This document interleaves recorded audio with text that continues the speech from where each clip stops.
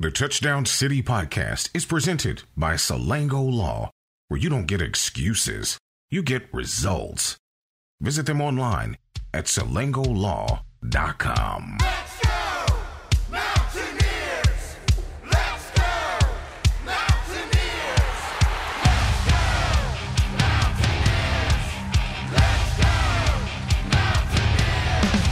Let's go, Mountaineers!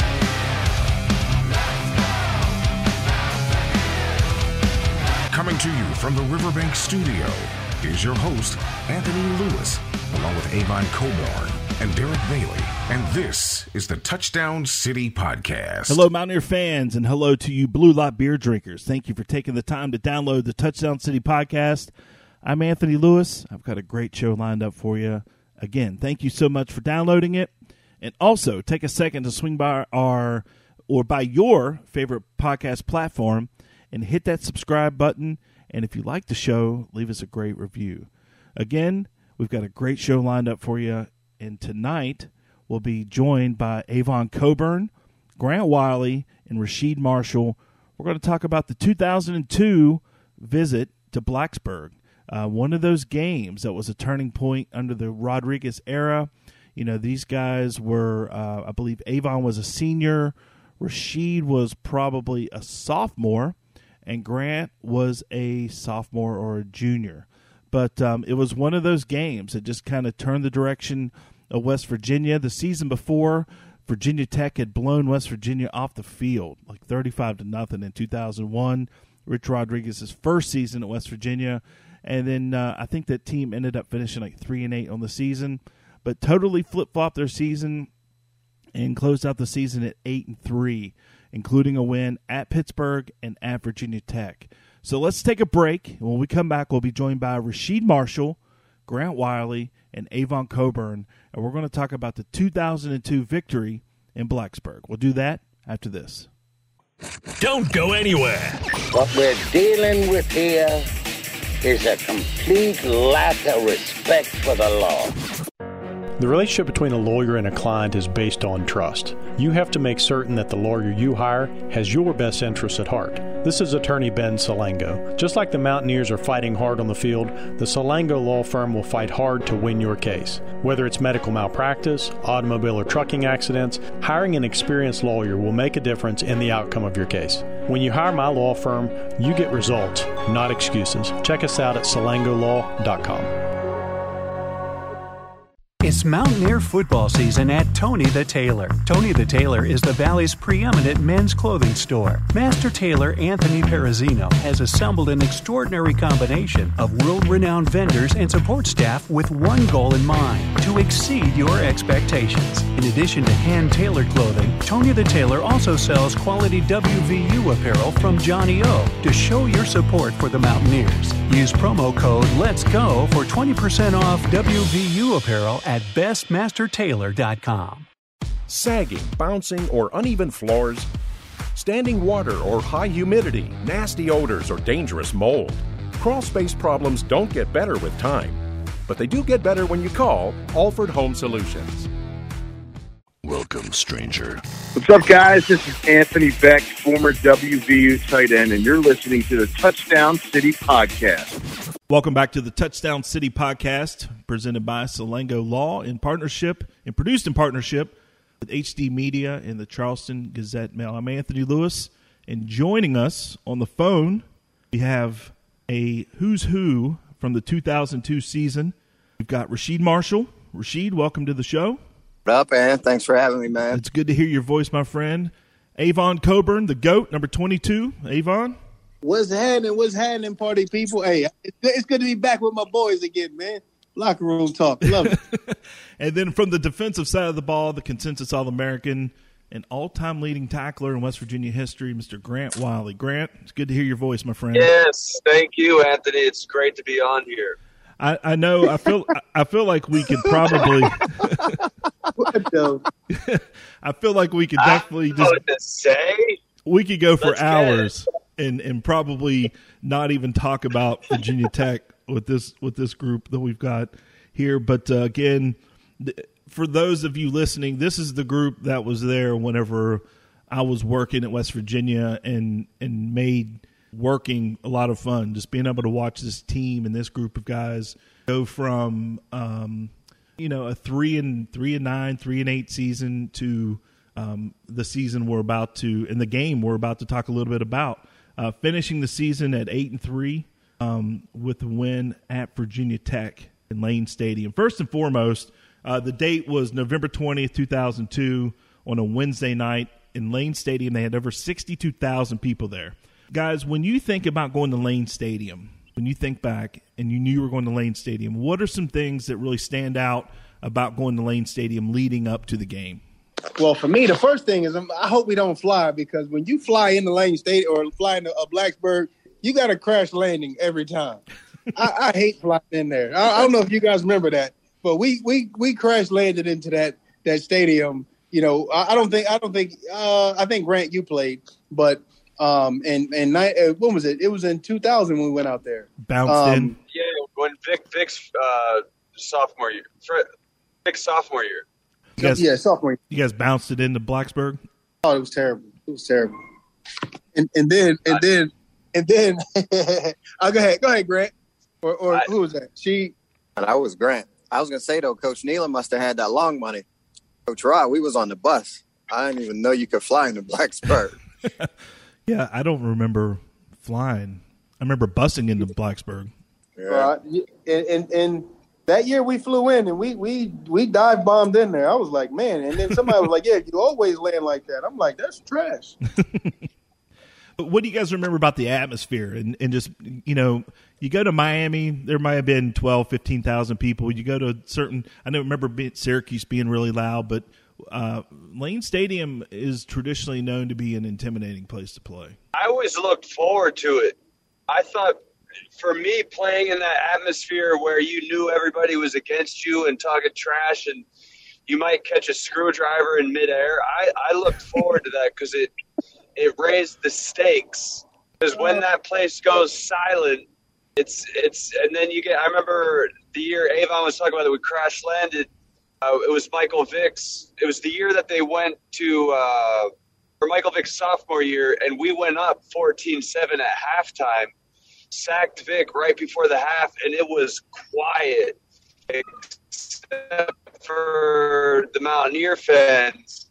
And to me, that was fun to be able to quiet them and then, you know, wave your hands in the air, a little taunt. I always look forward to playing in that rabid atmosphere.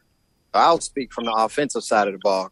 For me, it was hell because, one, you can't hear a thing. And the thing about it, Avon, the same year you're talking about 2000. I think I made that trip as a redshirt freshman. But anyway, you know, you hear the stories about how loud it's going to be, how you can't talk to the person beside you because it's that loud. And you can't really fathom what it's like until you actually get down there and witness it for yourself. But, man, I just remember coming out and it was right after they played their Metallica song. We got on the field. You could not hear a thing. And all I kept thinking to myself was, man, we have to put up with this for 4 more quarters. Either we need to get up and take them out of the crowd and silence it, or else we're going to, I mean, it was just nuts, man. You couldn't, I couldn't even talk the next day, whatever it was, but you're screaming at the top of your voice. You're trying to communicate, offensive lineman, receiver, all that stuff. Yeah, it's electric. Probably one of the most exciting places I've ever played. Going into the game, what was the confidence level with you guys as far as the week of preparation and then getting to Blacksburg and in the locker room? How were you guys feeling about this game? I remember I was just thinking about this before we got on. I remember that summer, Avon and I feel like our relationship got even closer because during summer training, you know, we always worked our asses up, and then we realized that we both had the same goals of winning. Like, yeah, we were able to achieve individual accolades and praise. But we were like, yo, we realized with each other that summer, like, we want to win. We want to beat these ranked teams. So I was excited. I felt like we had the offense because as a defensive player, we're concerned Like we don't want to be on the field for 100 plays. And that previous year, when I think we lost 35-7 or something like 35-0, whatever it was. I felt confident that our offense was going to be able to move the ball, and Rashid and Avon and Quincy were going to pop off at any moment. So as a defensive player, we were confident we were going to be able to make stops and get them on the field as much as possible. Yeah, so quick story. So what was the date of that game again? It was November 20th. Wasn't it a Thursday night, though? It was Wednesday night. Wednesday. You said November the 10th? I thought my senior was a Wednesday night. And you might be right, Grant. That's what I was about to say. I think Morgantown was Wednesday, actually, and the first trip down there was Thursday night. So I've got it backwards.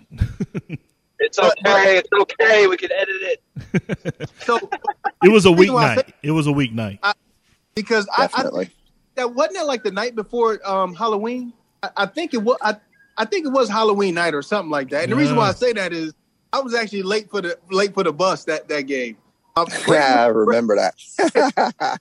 I had a great week of preparation. Like in my mind, I'm like we were gonna win this game, and I knew it because of the way we prepared, the way we practiced. But the night before, because I think it was I can't remember what night it was, but I know I showed up late.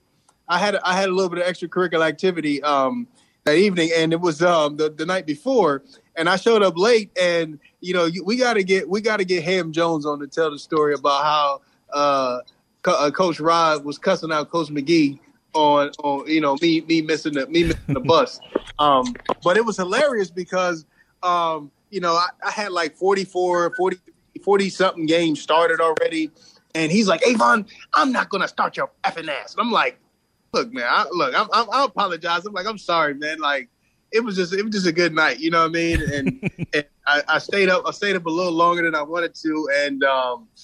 And I mean, he was pissed. They left me. So I actually traveled. I caught you guys at like a rest stop. I rode up there with, who was the quarterback coach's name? I can't believe, I forgot his name. His name is, he played for him at Glenville State. He was a quarterback at Glenville. Oh, Wilkie. You talking about Wilkie? Yeah, Wilkie. Yeah, Wilkie Perez. So I drove up and met you guys at like a stop, like a fan stop with Wilkie. I think it was Wilkie and Bob too. So it was actually hilarious. And then, getting to the bus, he just was looking at me all crazy. Oh, I'm not gonna start your ass. You think you could just do what you want, Avon? Okay, okay. Your ass is not gonna start. And I think very accurate. I think one of the media people was like, I don't think we're gonna be able to do that, Rod, because he's been starting every game. I mean, he's got a streak going on, and so what happened was he was like, your ass is not gonna start. So we lined up at Rip Max where we're both. It's two running backs in the game, and I guess he's like, you're playing the fullback. We're gonna run it with Quincy first. Like, I don't care. Like, that don't bother me none. But yeah, man, going into that game, bro, I know for sure. The week we had before then, we had, when you're tuned in, you're hitting on all cylinders. It was just one of those games, man, that I knew we were going to win. Yeah, I can't remember specifically where we were record-wise going into that game, but I knew we had a shot to win. Obviously, working with Coach Rod on a daily basis, we're going over game plans. We're going over strengths, weaknesses of their defense. And the main thing for me was, one, to take care of the football, because I knew if we could make some plays, we were going to keep it close. Grant, the defense, as he mentioned, those guys were flying around all week. And it was something that came up in conversation a lot in the meetings. Like, let's not put too much pressure on the defense more than what they can handle. Let's just handle our end of the stick. They're going to handle theirs, and we could walk out victorious. But, obviously we came into the game. We wanted to run the football. So for me, I was thinking, okay, when I get an opportunity, whether it's running the football, throwing the football, A, don't put the ball on the ground. 2, don't turn it over by interception. We need to keep it close. And sure enough, I think Avon just mentioned it. Everything was just hitting on all cylinders. Offensive line was doing a great job. That's one thing that we didn't mention. Those guys were locked in. And it was just back and forth. BK, he came up with that big play at the end. But the main thing, there were no turnovers on our end. And we talked about that all week. As long as we could protect the football, hit on a big play somewhere. And I think in that game, it was D. Smith. He caught a slant, maybe 40-something yards. Came up huge. Right. So everything literally went to game plan. No turnovers offensively, and we kept it close. So that's what we were talking about in our meeting room. You know, Virginia Tech went down quick and scored. Suggs scored, and they went up 7-0. But it didn't seem like you guys panicked at all. It seemed like because you guys answered, like you said, you hit Derek Smith on that slant, and then Avon, you ran it in and tied the game at 7-7. And I know when you're in a hostile environment and Tech scores instantly, it was early, and you guys answered back. Sometimes it's not easy to do that. We were focused, man. That year was like that was the building blocks to what Rod was talking about the entire time. Like, everybody working together, everybody working on the same page. And, again, man, we just were, our defense, like you said before, man, they were just lights out the entire year. I mean, and we had some head busters. Like, they was going to hit you. I mean, that's what Big East football was. Like, we was going to run the football and we was going to hit you in the mouth. And when that was our year. I mean, the year after that, I know Rasheed, player of the year, you know what I mean? Throwing the ball all over the place. We were like, nah, we gonna run the football. I mean, we average about 250 a game, 300 a game, just, being consistent and just I mean, we just with confidence, man. Like, we had so much confidence that year. And just like Grant said, it wasn't about us, winning and us, getting plaques and all that. We just wanted to win, man. I mean, I wanted to win more than I wanted to do anything else. I'm like, all I want to do is have my name attached to something winning. And I mean, whatever I got to do, I gave up a lot that summer. I wanted to go down and freaking train with Chris Carter to work on my speed. And Rich Rod was like, I don't think that's a good idea. You need to, stay around your teammates because they need your leadership there. Because if you're not there, they feel like they can leave. And I'm like, man, sacrifice. So I mean, it was about winning, man. It was truly about winning. And I think we were in the zone. Like, our defense wins championships and puts us in places, puts us in position to win. And I mean, we have our flash on offense, but I really believe that game was really the turning point. Well, it wasn't a turning point. It was just the next catapult to us getting to where we finished up. Hey, real quick. And to your point, that first drive, I remember that because they came out and they scored super quick. But offensively, all we kept saying was let's just play our part. You know what I mean? It's going to go back and forth. Let's just do what we do. And we hit on enough big plays to where we were able to keep it so close. But I do remember them coming out and they scored literally maybe on their first or second series. And, naturally you're on the road.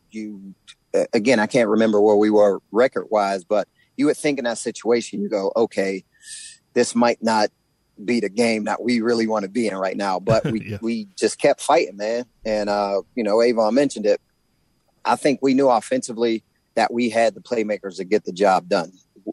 Shout out to Coach Rod, too, for basically changing that offense around to suit the talent. Like, we didn't have the big lights-out receivers that he had at Clemson in that first year to go for, 4 wide sets, every single 10 personnel, every single series.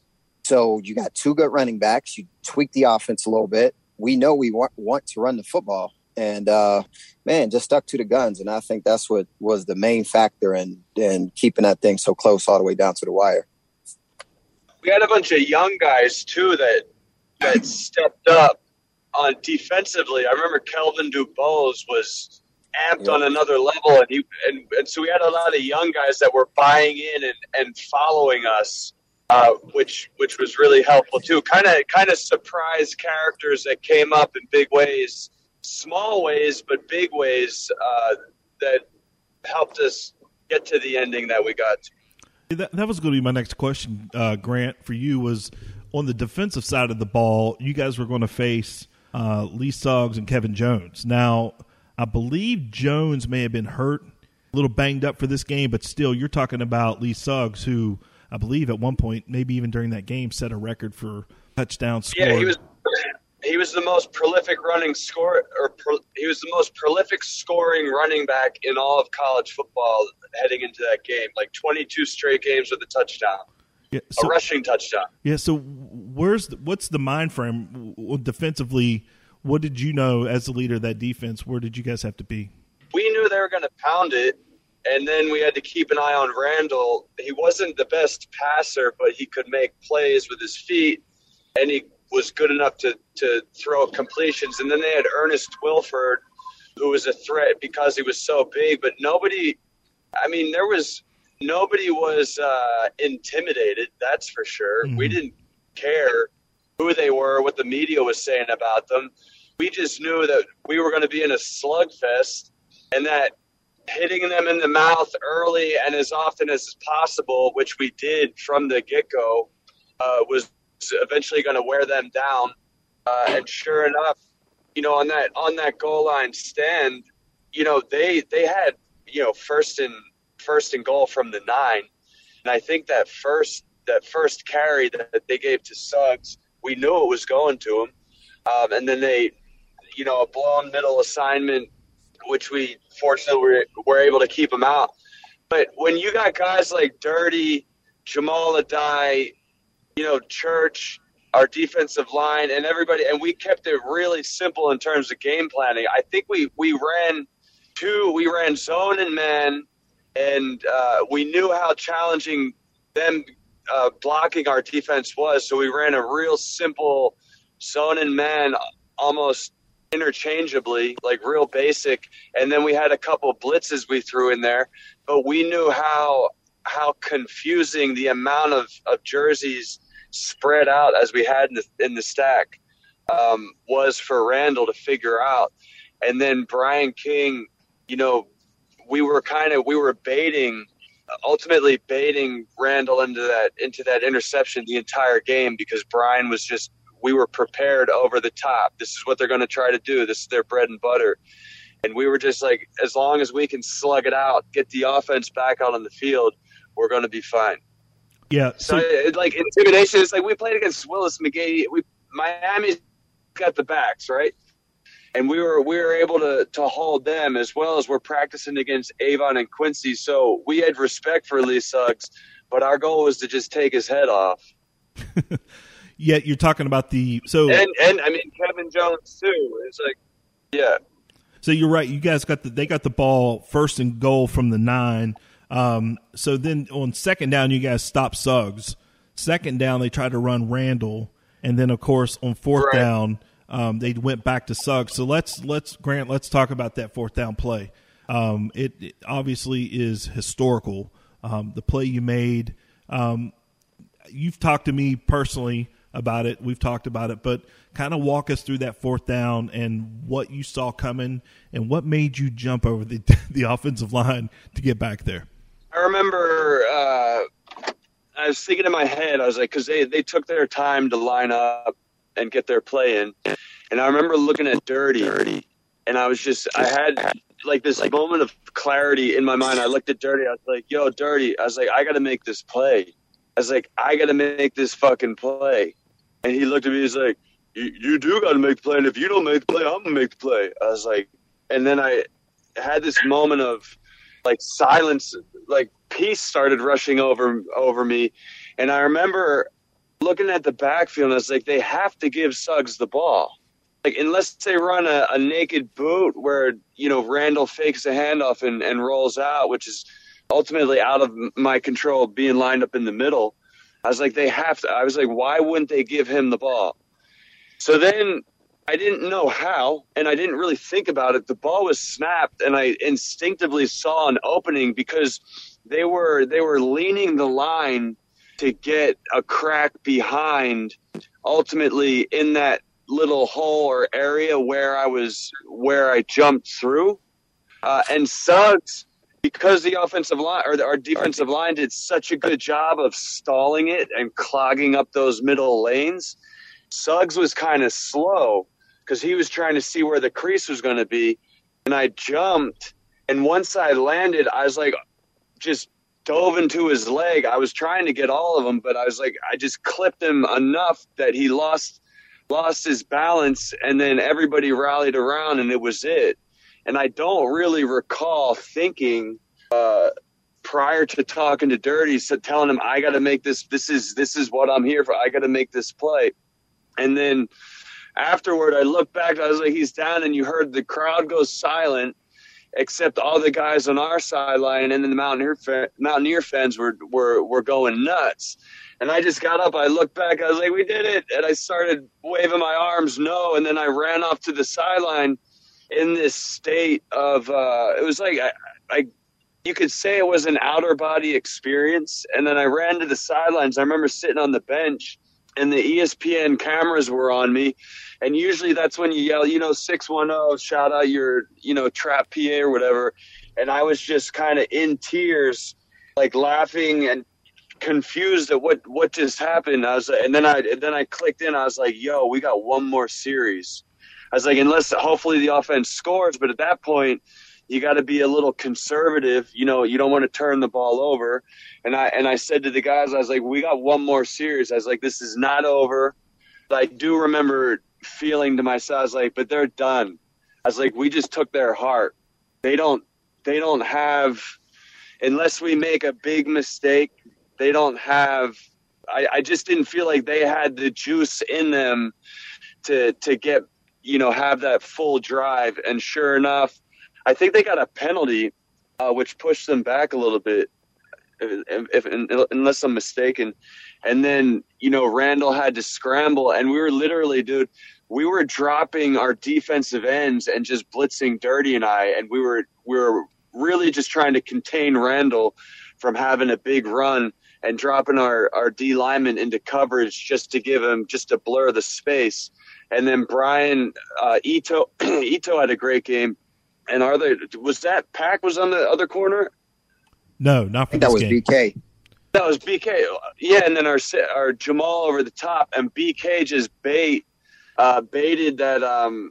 And Thaxton, that's right. Thaxton was out in the flat, and so those guys were dropping back, playing like a middle to deep kind of zone with BK over the top, and he just came under it perfectly. And Randall, I mean, to Randall's credit, he didn't really have anywhere to go, and if you can't score unless you put the ball in the air, and BK just made an incredible play. And then I remember dancing around with Avon. We hugged. I was like, the beast is back. The beast is back. And that really was that, Coach Nealon Oklahoma victory for Coach Rod, which then set the tone. And we had, Pac-Man coming to town, Chris Henry and those guys. That young group was able to see that and be a part of that to carry it on the next few years. Yeah, so because when you guys and then we're getting calls from Morgantown's on fire, and unfortunately we weren't able to fly back. So the madness, they tore down the goalpost in Mountaineer Field. So that was wild hearing all the stories, and even to this day, we bump into people that still remember that so vividly, and where they were at and how great it made them feel.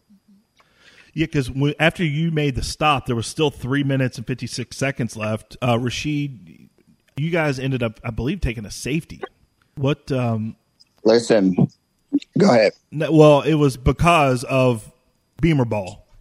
Right. So it's funny you say that, because I was just about to mention probably one of the biggest overlooked plays in that football game was, I'm pretty sure it was Mark Fazzolari, who was the punter, who Coach Stu told him to go ahead and take the safety. And I remember this on the sideline, like Coach Rod, Coach Stu talking, everything's going back and forth. And Coach Rod actually wanted to punt it away. Coach Stu said, no, listen, just trust me in this case. We're going to take the safety. We don't want to give them any extra points than what they could possibly get out of, Mark taking the safety. So, like you mentioned, Beamer ball, they were known for blocking punts, coming after it. And at that point, we were backed up. Can't remember where we were, but Mark's Hills were basically at the back of the end zone. And they went ahead and made that decision. Let's just take the safety. We'll give them 2 points and get off the field safely. You know what I mean? But the fact that they were able to make that decision put us in a great position, because who knows? If they come, they block that, that's a game-changing play right there. So that was a very overlooked play with him taking that safety. You know, here we are. We're 19 years later from a game, like Grant said, really changed the trajectory of West Virginia football at that point with Coach Rodriguez, probably his first signature win. When you guys look at, it's been 19 years. What do you guys think about when you look back at that night in Blacksburg 19 years later? Go ahead, AC. So, and I told the story before. That game started off. I mean, we had a great week of practice leading up to it. But then, I mean, something happened, and I don't know if that was the first time. I could remember it, but I don't know if you guys do. But when we had our, we do our little our player prayer, and then, we came back into the locker room. And then when we all came back into the locker room, they started playing that Phil Collins. And I think that was the first time that they played it all year, was at that game. And that was the first time I ever heard that song. And, just thinking back at it, man, I'm like, man, we're going to win this game. Like, and it was no doubt in my mind that we were going to win it. But one of the things that you guys didn't know during that game, I mean, you probably could tell because, I didn't have the greatest game. But I was bad. I had like a cracked pelvis that, nobody, they never disclosed that to me until I went to the league. They were like, you've been playing with a cracked pelvis the entire year. So, I was battling, like I could barely move sometimes, like in that game. And my pelvis was killing me and it was just, I couldn't really lift my legs the way I wanted to. And it just was one of those games, man. I'm like, we're going to find a way to win this game.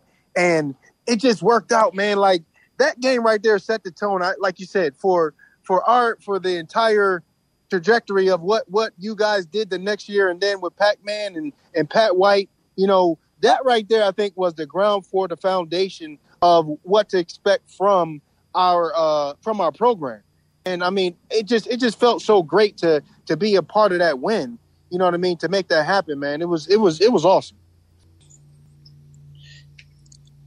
Rashid, no, I agree. Yeah. So look, I agree, but the pressure for me was a little bit different because, again, I think at that point, the only other place that I've been to that was, quote unquote hostile was Wisconsin.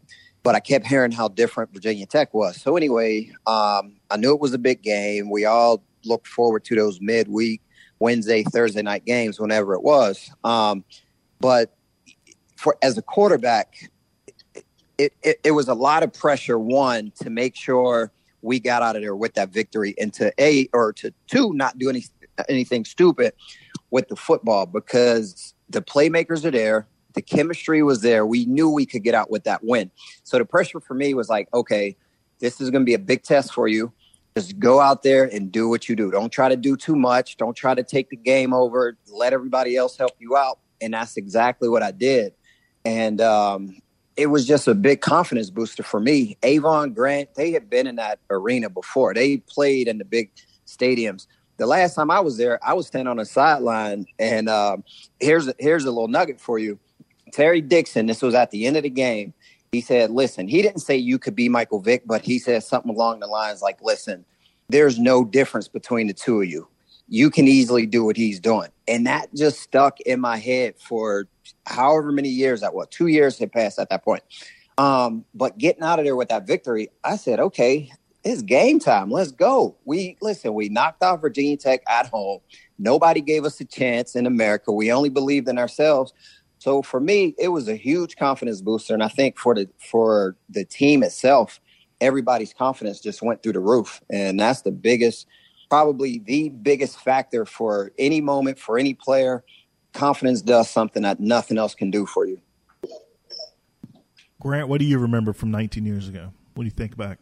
I felt like we were bad. Like that was that victory that we had. Going back to that summer conversation with Avon, just like, we back then we knew what we had. Like we knew we had the experience and the talent to beat these teams. It's almost like it was a blessing the year before would we go 3-8? Changed our defense in the middle of the season. It was just like that transition year was such a lesson. And we knew even with Coach Rod, as challenging as it was with with the transition, like we started to have glimpses of what this offense could do and how challenging it was going to be for defenses. And then when we had Coach Graham and Coach Castile with this 3-3 stack, we're like, yo, this is a little unorthodox, but we can wreak havoc.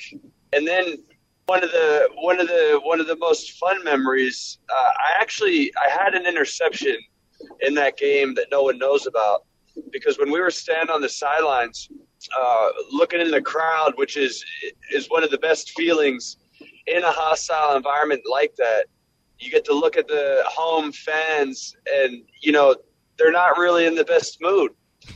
And so we're standing on the sidelines, and I remember seeing, it felt like slow motion, this Sprite bottle was just going end over end, and I was watching it, and then I realized, oh, that's a Sprite bottle. And I put my hand up, and if I didn't just catch it midair, it would have probably smacked me right in the head. But to me, that's like, obviously, it's not cool to throw shit at players in the stands. That was your pick in that game? Yeah, that was my INT. Nobody knew about. And so I grabbed that, and it was satisfying. I threw it in the trash can, and then we were on our way. And one of the most fun parts about that is on their turf, we get to dance around and scream around with the fans that were there in the corner of the end zone. And it was just so satisfied, that 3.5-hour drive. Then we got back to town, and I remember it was about 4 a.m, and I hopped in my car and I was driving around to see if I could get into anything. But most of the ruckus had already subsided by 4 a.m. But I definitely, saw a lot of charred situations throughout town upon our return. And when we come back, we'll there's some interesting on the ride back type things that we want to get into, and I also want to get your predictions for the game this Saturday in Morgantown. So let's take a break. When we come back, we'll have more from Avon Coburn, Rasheed Marshall, and Grant Wiley. We'll do that after this. Don't go anywhere. Mama said that. Mama said that. Mama said that. Mama said you ugly. Hey! Get more bank for your business with United Bank. Whether you'd like to start a business, purchase commercial real estate, or equipment, United Bank can help. We support business development throughout our great state, making business and consumer loans and fueling opportunities. Small business owners' dreams come true and larger corporations grow.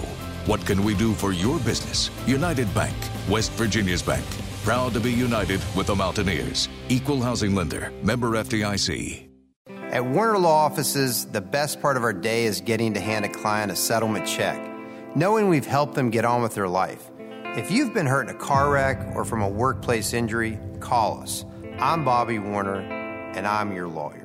Bar 101, located on Capitol Street in downtown Charleston, provides unlimited options for fun social gatherings and great dining, and the best nightlife in the city. Bar 101 has a full dinner menu, including wings, pork bowls, salads, and more. Be sure to enjoy a cheeseburger with fries with the draft beer for only $13. It's Bar 101's daily special, plus $1 off drafts during happy hour from 3 p.m. to 6 p.m. Bar 101 also provides carry-out and catering. Call 304-346-1101 or find Bar 101 on Facebook. Bar 101. Welcome, stranger. Hey, Mountaineer fans. Hey, it's Brian Joswiak. You're listening to the Touchdown City Podcast. Welcome back to the Touchdown City Podcast. We're joined by Avon Coburn, Grant Wiley, and Rasheed Marshall. We've been talking about the 2002 Virginia Tech game in Blacksburg. A game that I believe we all kind of agreed changed the trajectory of Mountaineer football. I mean, at that point, the year before, West Virginia had been 3-8, basically got ran out of Mountaineer Field. I think I still blame the white pants for that game. The trick. Let's change our pants after pregame. I still blame the white pants. But it was satisfying to get that victory in Morgantown. And Rasheed, you had something you had started to bring up before we took that break. Yeah, so I think y'all remember this. Y'all should remember this. Anthony, you might actually remember it more because you worked as, one of the photographers. But there was a moment in one of those MSN DVDs. Angel Estrada was on the sideline, right? And they did an ISO on him, and he's looking in the camera and like that thick New York City Bronx. He's like, "Yo, it ain't over.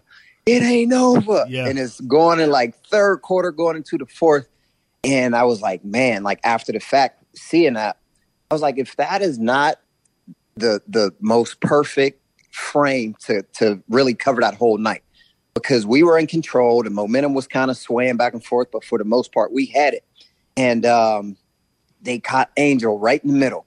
It ain't over. It ain't over. Mm-hmm. And Tony, he mixes in, and it just shows the buildup and how big of a ending that whole game was. But man, that was something that popped in my head just thinking back, because hey man, it just again showed how much everybody truly believed in our abilities as individuals and as a team. Yeah, having Angel out there too was one of the most fun experiences on defense. Having somebody with the passion and the abilities that he had that he brought to the defense. He was absolutely right, though. It wasn't over, because even in the third quarter, when Quincy breaks that 42-yard touchdown, that put you guys up 21-10. But you still felt like it's Lane Stadium. We're on the road. It's Virginia Tech, and it wasn't over. You just felt like if you let your guard down, they could sneak back into that thing. So he was absolutely right. It wasn't over, and it literally came down to the last possession. Yo, one thing I don't think we mentioned, what were they ranked that year? I can't remember, because both years. I think they were 12. Yeah, they were number 12, but at that point they had lost 2 games in a row. That's something people probably forget about at that point. They were, coming off of the Michael Vick season. They were, hoping to sneak back in and possibly play for a national championship. So for the first time since 92, that was their 3rd loss in a row.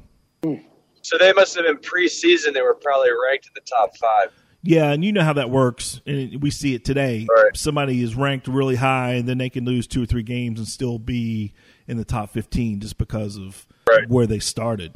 But yeah, that was 3 losses in a row for them, and was the first time West Virginia had won in Blacksburg since 1992.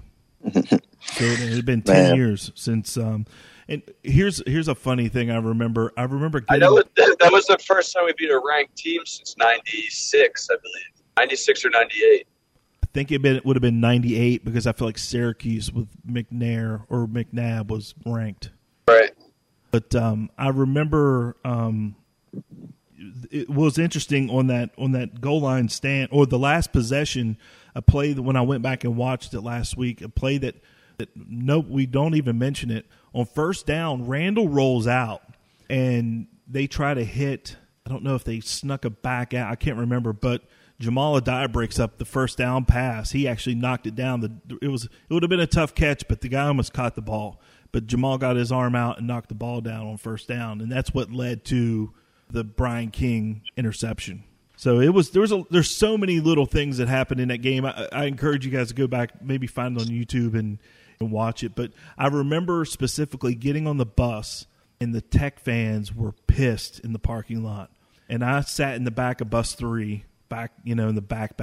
I remember slouching down and just almost locking eyes with a group of these people and just sticking my middle finger up at them. We're out of here. Hey, listen, I spoke incorrectly too. I just want to clear this up. I actually did have an interception in the game. I just realized it on the 2-point conversion. So I had 2 interceptions. Oh man, my man forgot he had a pick in the game. Hey, but on the way back, I don't know. I don't remember if Sheet. I don't know if you was on bus 1, but we were on the front bus, and on the way back, a freaking deer jumps out.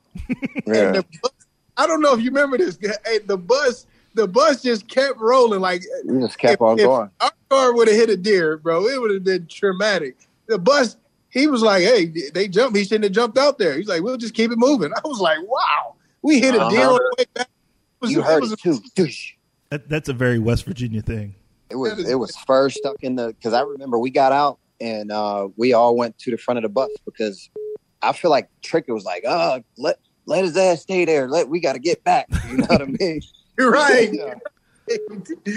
Man, we got out. You could see the fur stuck in the thing. Might have even knocked the headlight out. But I do remember that. Oh, wow. So, you know. Hey, hold on. One quick thing. Hey, Avon, so look, bus one. All right. So TG was on the bus one with us. Do you remember now? This is, y'all listeners, take it however you want to take it. But TG, Travis Garvin, was on the back of the bus. And all I remember him kept saying from the time we got on the bus to the time we got off, ooh, he gonna eat it from the bike. Hey, that boy TG funny as can be. Hey, he ain't say back. He said bite. We gonna eat it from the bite. Like, bro, what is he talking about? But hey, I don't know what he was talking about either, man. Hardee's, you know what I mean? McDonald's, who knows? Right. But that bite. I don't say back, I say bite. Say bite. Good stuff. But so then that kind of led into the 03 game. They were never even, I still think they were hungover from 02. They did not want to come to Mountaineer Field on a Wednesday night. I know you could see it in their body language. They were not actually interested in being there. And they were ranked number 3. And I felt like, I remember that week how excited the receivers were during preparation and how excited they were. They're like, oh, we're going to kill these guys. I remember TG specifically was talking about the offensive game plan. And we were excited because I feel like our defense actually got better in some ways, specifically in the preparation. And then we were also going into that game 1-4, which doesn't seem like we would have the confidence, but there was more confidence, I feel like, that game than even the year before, which was, thinking about it now, is kind of weird to me. I agree, but also to the point I said, we beat them last year or the year prior to. They had to come to us. They didn't necessarily gain any new players. They, if anything, they had lost some guys. I think the defense at that point was their strong suit. But the receiver was there, Ernest Wilford, whatever his name was. Kevin Jones was the guy. Right. D'Angelo Hall was emerging. He was right at cornerback. But we said, listen, this is the same team really from a year ago. They replaced a couple guys, whatever. We could do the same thing all over again. And then at that point, we kept saying, I don't know if you remember this, Grant, we have a year under our belts already. So how much more comfortable are we going to go into this game than we did the year prior to? So, I just felt the same carryover. I felt that same energy from the year before, from getting that win, going into that game week. And of course, Brian King starts the game off picking Randall off again. Yeah. When that happened, I feel like it became a joyous celebration because we knew we had their hearts. And they were not, the way we handled the pressure of the stadium and the fans, they were not prepared in that way. And I remember having a conversation with Jake Grove, who was there, I think he went in the first round, their center, to the Raiders. He was like, he even said they were all shook that whole week leading up to actually coming to Morgantown. Well, they played like it because literally from start to finish. We mopped them up. I mean, they were terrified to even try and tackle Quincy. And I remember he ran over number 48, and that's, continues to be a highlight from that game. And then I don't know if you guys remember Mo Fofana setting the tone early on an ISO and just blew somebody up. And it turned into one of those fun games that we just knew we were going to dominate early on.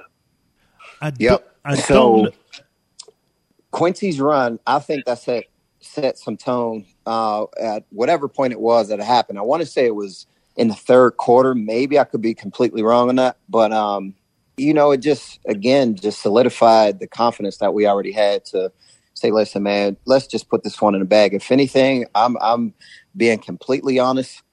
03 was the easier victory than 02, but that 03 game against them probably felt like we were playing against Tennessee Mocs. You know what I mean? Tennessee Chattanooga. Yeah.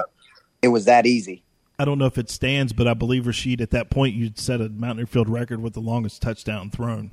Oh, TG. Yeah. Yeah, Trav. So we worked on that. That was another one that we saw on film that we knew, okay, we get in a perfect situation. We're going to be able to basically execute this with ease. So we're backed up.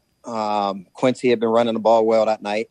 We got him it wasn't a third down because we didn't want to, tip him off as to, hey, we might put the ball up in the air. So I want to say it was either first or second down. I highly doubt it was third. Anyway, you have to respect the play fake. So Quincy's in the backfield. Like I said, he had been running the ball well. And Coach Rod just kept telling me, listen, don't feel like you need to rush your fake. You actually want to let them bite on it just a little bit longer, because TG's job was to come down, fake a stock block. And, for the listeners, if you don't know what that is, that's basically where the receiver's trying to make it look as if it's a run play. He's going to push on the defensive back, make it look like he's going to block, and then just burst vertical upfield. And we got the perfect opportunity to run the play. I just kind of gave that poke fake. I didn't rush it too much, let the linebacker step up. They had the safety in the middle of the field who played down in the box. Not to get too technical, with two cornerbacks over top that were kind of like safety. So anyway, boom, you make the play fake, linebacker step up. Quincy did a good job, being an actor on the whole thing. Safety, he bit on it, and all TG had to do was just get behind him. So I said, all right, don't mess it up, put it up, let him run under it. Boom, TG did the rest. Yeah. Did anybody get maced? Oh, that was great. It was like a storybook with the cops on the field. I mean, I didn't want to leave the field. I ended up having a nice relationship after that from somebody that was a woman that I was interested in. It was like a film, what happened on the field afterward from my perspective. And then it got so, there was a point where I was tasting pepper spray, because they were spraying so much of it. And then we were standing there and we're like, oh shit, we should probably get out of here. And then I remember grabbing my friend Kristen and Renee. I was like, yo, come with us. We ran off the field and got them into the weight room. Obviously they weren't allowed to come into the locker room.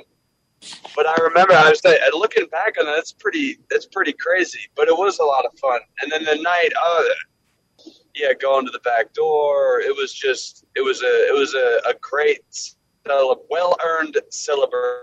Yeah. Hey, Avon. So look, I know you wasn't there this year, but you know how high that wall is from the first row in the stands to the field level, right? Right.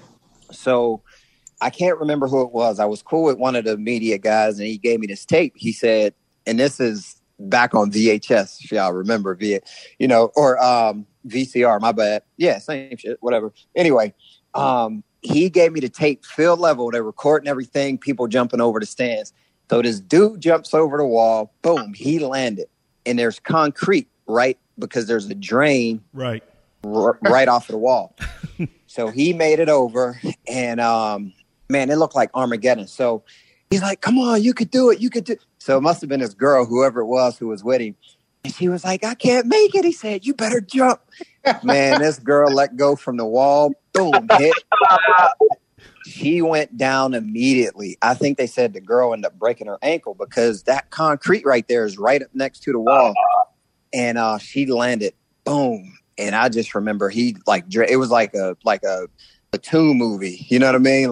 Leave no man behind. She got a leg blown off. He just pulling her out the fire. Hey, we got to get to the 50-yard line. Let's go.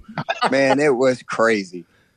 That was amazing, bro. I wish we would have played in Morgantown and beat them. Because, I mean, just seeing the scenes after the fact of that game was just amazing, bro. Just having, and then hearing about people. They went and took the practice field thing down. I mean, it was crazy, man.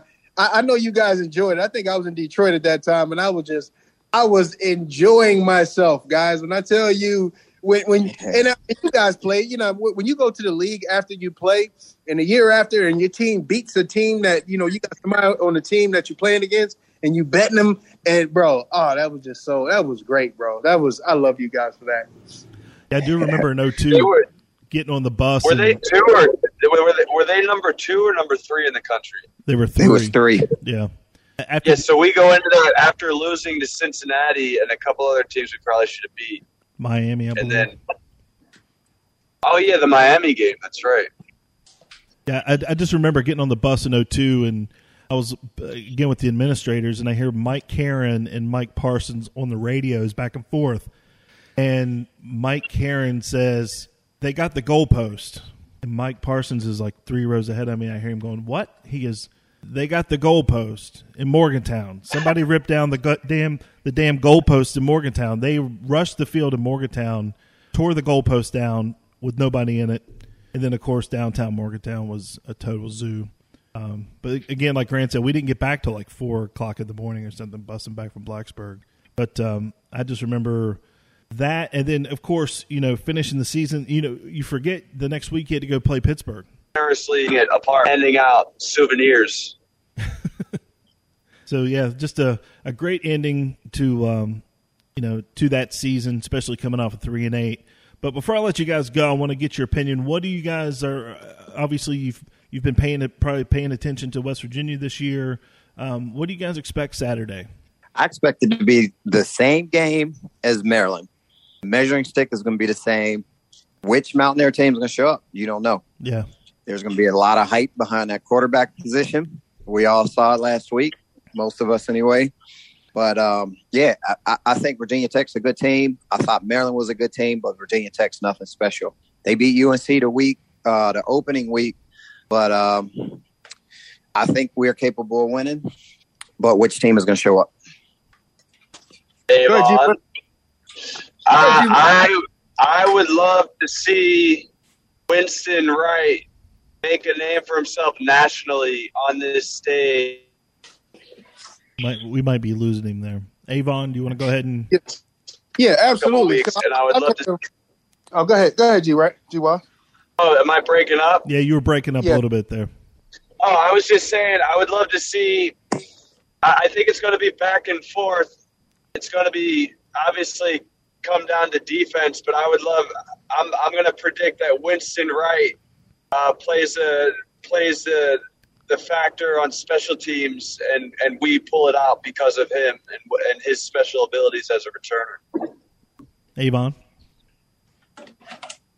Yeah, so for me, one of the things that I know for sure is that, and you guys can attest to this sometimes, as Mountaineers, we tend to play to the level of our competition.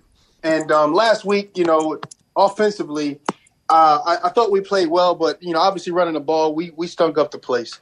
Our starting running back probably had 30 yards rushing, 40 yards rushing, which is ridiculous. And should never happen against a team like that. But like Rashid said, like she said, or Lajid said, let me get it. That's my boy. Like Lajid said. Lajid said that it's the same type of a team. Maryland and Virginia Tech, same team. We have the possibility to win this game if we do it, if we play the way we need to play. And I think going back, because Wiley, we were up there 2 weeks ago, or at least I was up there 2 weeks ago, and talking to the kids about Virginia Tech and that game, they understood in my mind, they understood that it was the Big East, and that's when we played ball the way we were supposed to play ball, and they understand the significance of that game. And like I said, we played to the level of our competition, and them coming off of a big win in North Carolina, who was ranked, and I mean they rolled last week, but I really think we're going to win this game. I think we're going to win this game in a fashion same as you guys did in 2003. Not like 2002 where nobody thought we could win. I mean, maybe that is the case because of how we played against Maryland and how we ran the football. But I really believe that we're going to have a really, really good game plan going in. Offensive line is going to step up and play the way they need to. Our quarterback, he's going to be who he is and deliver the ball to the receivers that's going to make catches. And our defense, they're going to continue to be lights out. I think it can definitely change the trajectory of this season. I mean, if you lose, you got to play Oklahoma, then you could kind of lose the team. But if they win, I think it could change the mindset and let this young team know that they're capable of pulling out some victories. Yeah, honestly, it boils down to what did you learn from Maryland? It was the opening game. You played well enough in the first half to really pull out the victory if needed. Maryland made some adjustments, whatever. But what did you learn from that first game? A lot of the situations are going to be the same. Virginia Tech, they're going to sell out to the run. Letty Brown is going to attract so much attention. So now naturally the pressure falls onto the quarterback and the receivers, which can in turn help actually open up the run game. So it's going to fall down to a very specific group of guys, man, and it's going to be up to them to get their job done. And those specific guys are the quarterbacks and the receivers. Mm-hmm. Plain and simple. I'm also expecting a sellout crowd, and I look forward to being there. But the crowd, the fans have been waiting for this game for quite some time. So I think it's going to be. I think they've been preparing to be as loud as possible, and I think that'll be a lot of fun and help the defense out a lot. Absolutely. Well, gentlemen, I'm going to cut you guys loose. I appreciate you guys taking the time to jump on here. It's always good to hear your voices. I see Avon on a regular basis, but I hope to see you guys, Rashid and Grant, soon. And again, it was fun kind of reliving it. It's funny, we've been talking about doing it for about a week, but you start thinking about things you want to talk about, and then as we're talking, all these little things kept popping into my head, all these little things that happened where I was at and on the bus and then just riding back on the bus and then going back through the videos a year later. Like I'd kind of forgot about the Angel Estrada thing until Rashid brought it up. But I appreciate you guys jumping on here and sharing these stories with the Mountaineer fans. Definitely. Much love, y'all. Thank you. The Touchdown City podcast is produced by Anthony Lewis in partnership with HD Media, the Charleston Gazette Mail. Get your Touchdown City podcast merchandise by visiting touchdowncity.com.